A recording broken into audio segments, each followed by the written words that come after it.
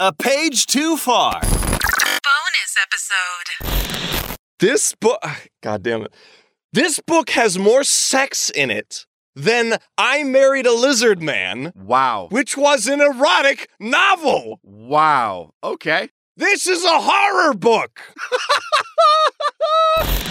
So he's working, but in the middle of his shift, he feels like he's being watched. He is. Well, he looks around. Nobody's looking at him. Is it the vent? He looks at the vent. I have a guess, and I'll let you know if it pans out. He presses his ear to the grate, and very faintly he can hear hooves. My guess didn't pan out. Guys, my guess didn't pan out. He hears hooves slowly receding into the vents far away. It's been one sentence.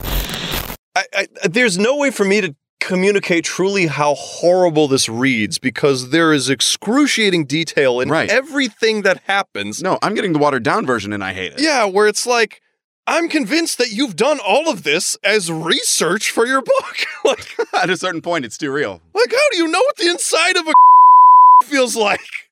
Really? How do you know that? Man was not meant to know that. Check out all of our bonus content at patreon.com/apage2far.